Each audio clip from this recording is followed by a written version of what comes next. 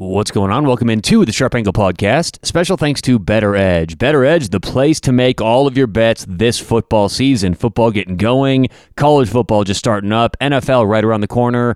Get rid of minus 110. Start making every bet even money. And here's what that looks like. The average bettor is going to go about 50% lifetime. Well, if you get rid of minus 110, now you're betting risk-free. You're winning as much as you're losing, and you're going 50%. And that's best case scenario.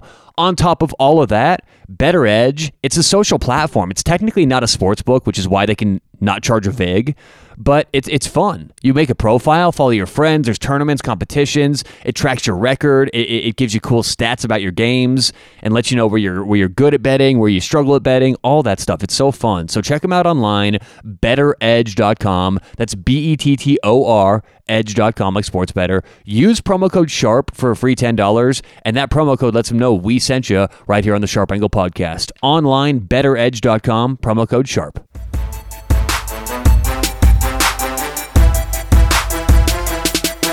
What's going on? Welcome into the Sharp Angle Podcast. How's everyone doing on a Wednesday? Today is September 22nd, 9/22. How the heck are you? How is your week so far? Time for a little Trending Wednesday. Every Wednesday we take a look at what's trending in the world of sports. Kind of a day to really kick back, relax a little bit, open up Twitter, and just talk about some big topics in the world of sports and sports betting. So let's get right into it.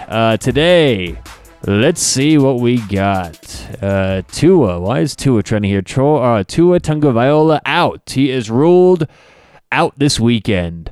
Tua will be out for the Dolphins. And this is really interesting because, let's see here. I have my players, what they're worth against the spread. And this is a good topic to bring up today because obviously Tua out, and there's been a lot of criticism this year about Tua Tagovailoa. How good can he be for the Miami Dolphins? Is he a franchise quarterback? Right, we've heard a lot of question marks. And he goes out yesterday, or whenever it was, Sunday, and Miami did not look the same. I mean, they looked horrible, right? So there's two different sides to this. Did Miami look bad because their starting quarterback went out, who got all the reps during the week, or did it look bad because Jacoby Brissett isn't capable of being a good quarterback? And I think it's certainly the former. I think that this team can be good with Jacoby Brissett. They just didn't have anything ready, right? Injuries happen. Starting quarterbacks take the vast majority of the snaps all week, right? So it's not like Jacoby Brissett was splitting snaps this week. It was all Tua, especially for a team like the Dolphins, where Tua has to kind of get going more and more, and they already don't have that much faith in him. So last week, Tua goes out, injured, and Jacoby Brissett comes in. They look terrible. So the question now this week is, now that Tua is ruled out, how many points is he worth? And this question is different for every team and every player in the NFL because it's not a flat line answer, right? It's not like Tom Brady is worth 7 points, Aaron Rodgers is worth 8 points, anything like that. It's based on who's the backup. Because right, it's the old adage of how many points was Joe Montana worth? About 1. Why? Because Steve Young was backing him up. You know, it's all about what happens when you leave the game, who's coming in. What are the points or the scheme edges or whatever you have to replace coming into the game? That's the biggest difference. So with Tua out and Jacoby Brissett in, I'll ask you guys right now before we answer this question, what do you think he's worth? What do you think Tua Tagovailoa is worth against the spread? If Miami's a 7-point underdog this weekend and Tua goes out, what should they now be? And my answer is 3.5 points. Tua is worth 3.5 based on how good Jacoby Brissett is and how good Tua has been to this offense. Now, again, this is a complex equation. This isn't something I just came up with top of the head, but it's important because when a player goes out, we have to be able to quantify what is it worth? How much do we move the line? I mean, it's not enough just to say, okay, Tua's out this weekend. Now we have to know how much do we adjust everything else around that, right? That's what sports betting comes down to a lot of the time. Quantifying information. If a player's out, if a player's sick, if a player's just returning from injury, how does that impact the line? Because everything should impact the line just a little bit, one way or another. But Tua out, I have him 3.5 points against the spread. So that means, I mean, he's right there average, about, middle of the league for points against the spread.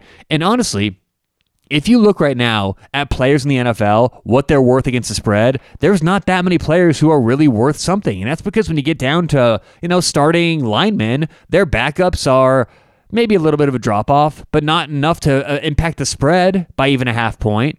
That's why quarterbacks are the overwhelming most important players against the spread. A quarterback goes out, on average, it's about 4 points you're affecting. Right? You're moving the line 4 points. And for a quarterback like Aaron Rodgers, it's closer to 9 points. Think about that. Aaron Rodgers is worth about 9 points to the spread.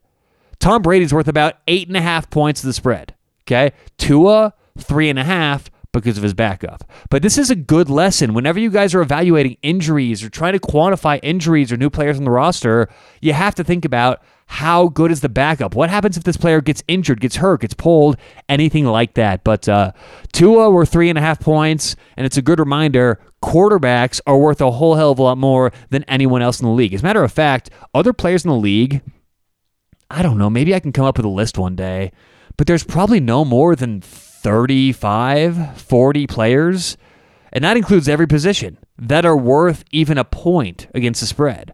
So the idea of, they have an injury today, they have a left tackle and a safety out, they have whatever it is, it usually doesn't impact the spread nearly as much as we may think it does. So injuries, not usually a big deal. Now, I will say one thing. When you have cluster injuries, like Baltimore has this year with running backs, that may be worth more.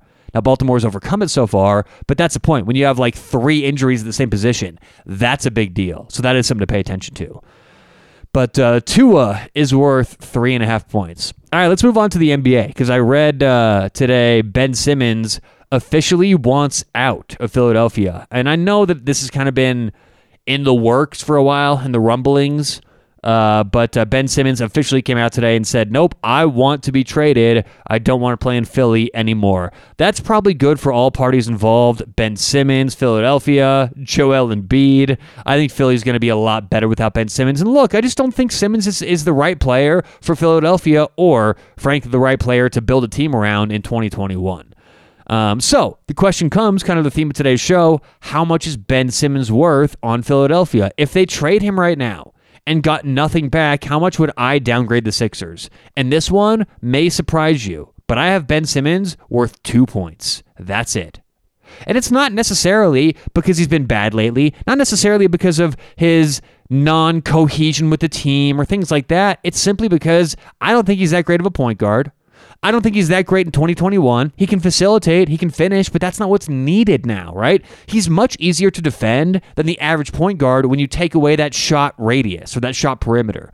So Ben Simmons, 2 points against the spread, and again, that's if they get nothing back, which look, Daryl Morey is going to milk this thing for all it's worth. I promise Philadelphia is going to get rid of him, but get a lot back. So right now, negative 2 points against the spread for Philly if they trade him, but that's if they get nothing back. So I've got Ben Simmons worth 2 points. But that's kind of the theme of today's show, I think it's overestimated greatly in every sport how much individual players are worth. All right, last thing here. Looks like DraftKings is trying to buy Entain. Entain. Entain is a sports betting company. Let's see, what does Entain do? Entain. We are Entain, a world leader in sports betting and gaming entertainment with a clear strategy to deliver sustainability and growth. Well, that's broad. All right, so they own a whole bunch of different little sports books. So DraftKings is just trying to get in the market more and more. And honestly, my reaction for this is good. I would much rather have a DraftKings trying to do this than a FanDuel. And the reason is, if you spend any time on DraftKings Sportsbook and on FanDuel Sportsbook or any other popular one, you'll realize quickly DraftKings does a lot in terms of getting prices out there, putting bets out there. They offer alternatives. They offer props. DraftKings does a really good job offering all different kinds of lines and making their own lines, trying to come up with openers. FanDuel sucks. I mean, I'll just say it. FanDuel is terrible. The prices they offer, the bets they offer, the limits. I mean, it's not a good sports book. And you can tell FanDuel's doing, probably sticking with what they do best, which is fantasy. DraftKings, however, they hired a really good sportsbook manager to oversee everything. They're making progress. So this, I actually don't mind. But it's not going to be as straightforward as it may seem, because it appears, based on this article in Barron's, that DraftKings may have a bit of an MGM problem when going through this deal. The reason is, okay, so DraftKings wants to buy Entain, and they offered like $28 billion or $22 billion for the company. The reason, by the way, that they want to buy Entain is because Entain has partnerships in 27 countries that DraftKings doesn't. So DraftKings is just looking to expand.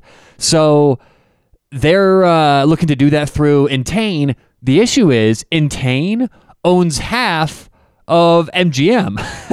So Entain owns MGM. DraftKings is competing with MGM to try and buy Entain. Right? So it's kind of this like, whoa.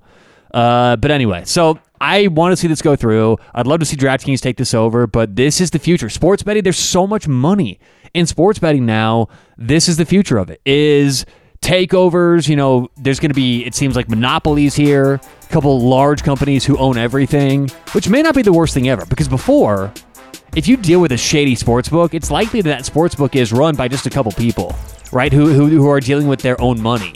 When it's a corporation, it's a lot different. Easier to get paid, easier to win, more promotions, things like that. But either way, good little trending Wednesday. But last tip here, all these companies have stock too.